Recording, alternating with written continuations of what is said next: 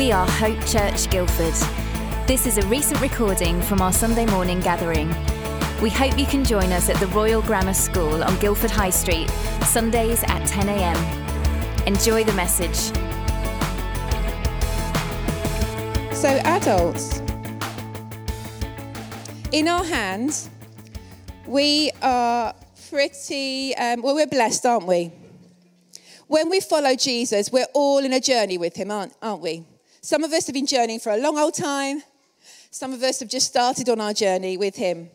In fact, the early Christians were called followers of the way. And I just want to pick out a couple of things for you from the scriptures here. So chapter 13, verses 18 and 21. We got this thing where they were led on their way. And when you look up the word that's used, led on their way, it's it might be where we get the name Derek from. I don't know, but it's Derek if you want. I don't know if that's how you pronounce it. But the way, is there a Derek here? No Dereks. I thought we had a Derek here. There was a little muttering. So the word could be sometimes a road, but sometimes it could be figuratively used as well. For example, a way of life or an action or because of, but interestingly, a conversation. So it could be used as a conversation, a manner, a kind of manner about how you are. And so many times, I know that I've asked God for direction in my life, thinking I wanted to find out exactly where he'd like me to be on earth and doing exactly what. But actually, when we're followers of the way, quite often when we're asking for directions, it should actually be in conversation with our God. And it might just be about how we are or who we are and how our character is being molded by him as we follow the way to become more like the way. Because Jesus said, I am the way. So it's interesting. So if you want direction in your life at the moment, pray more about your character and your conversation with God, and you might find you get direction for where he wants you on the earth as well at the same time. But actually, I want to encourage us all to become more like him and to walk with him, have conversation with him on the way about who he wants us to be, who he's made us to be. Another interesting thing I wanted to pull out was in chapter 13, verses 17 and 18, and then chapter 14, verses 14 and 15, there was a dilemma, to battle or not to battle, and to stand still or to advance, because they were ready for battle, but they weren't to battle. And at one point, Moses said, stand firm, God will deliver us. And then looking at the Bible, immediately he says, right, let's go. And so I want to encourage us all. We are so blessed. We may not have a pillar of fire and smoke in front of us the whole time, but actually those of us who are believers have Holy Spirit in us, don't we? And we also have the Word of God. So we've got the kind of Word of God as Jesus in us, Christ in us, the hope of glory, and we have the Word of God in our hand as well. We are super blessed, and we can actually hear God for our lives. We can. You may think you can't, but actually, if you're a follower of Jesus, you can hear God in your life. We have the presence of God in us continuously. If we have Holy Spirit in us, which you do when you become a Christian, we have the presence of God in us. We have the living Word in us.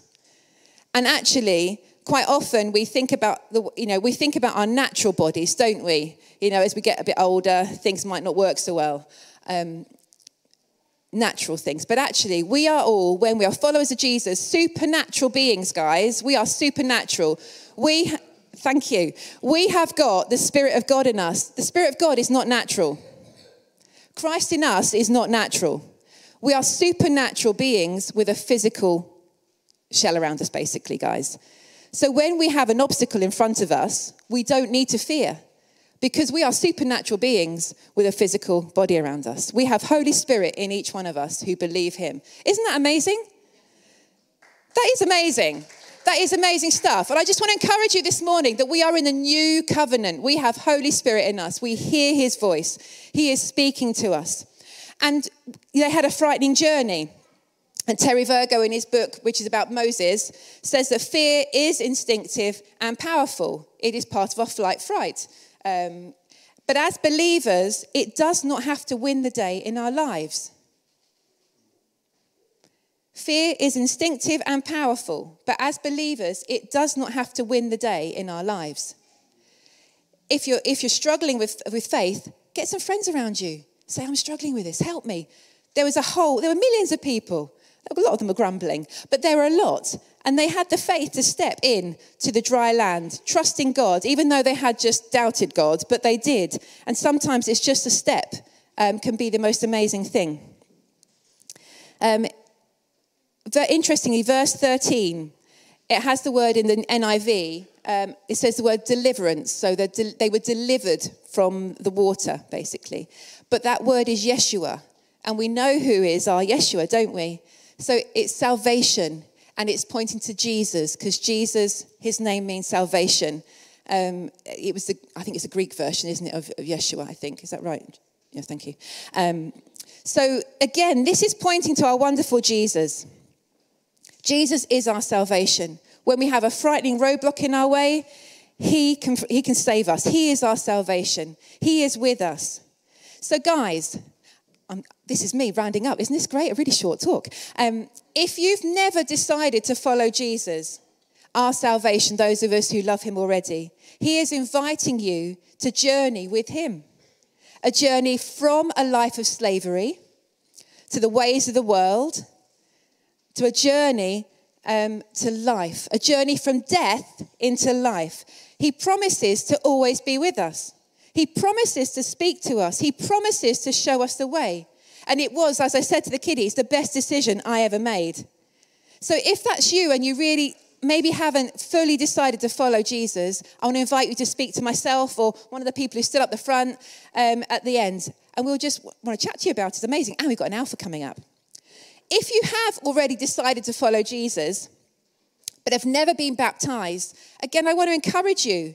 God is using this passage to speak to us. They had to pass from slavery and death to life, and their old life was buried in the water. Their enemies were drowned in the water, and they came out the other side as changed people. And the same is for us as believers. We are witnessing when we're baptized to ourselves and other people that we knew life as a slave to sin.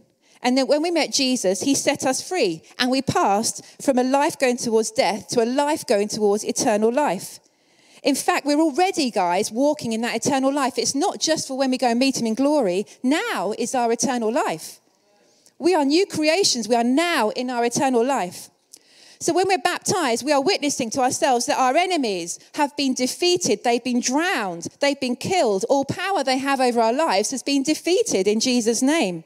So, guys, if you haven't been baptized, come and speak to Chris at the end. He'd love to just talk it through because we've got some planned very soon. We're on a journey, guys, with the way, the truth, and the life. He is with us all of the time. We have his word and his spirit to guide us, and we are on an eternal journey to life in its fullness right now. So, Father God, may those truths sink into our very core. May we go from here changed people, where we know that you are our all in all, our wonderful Saviour. We love you, Lord.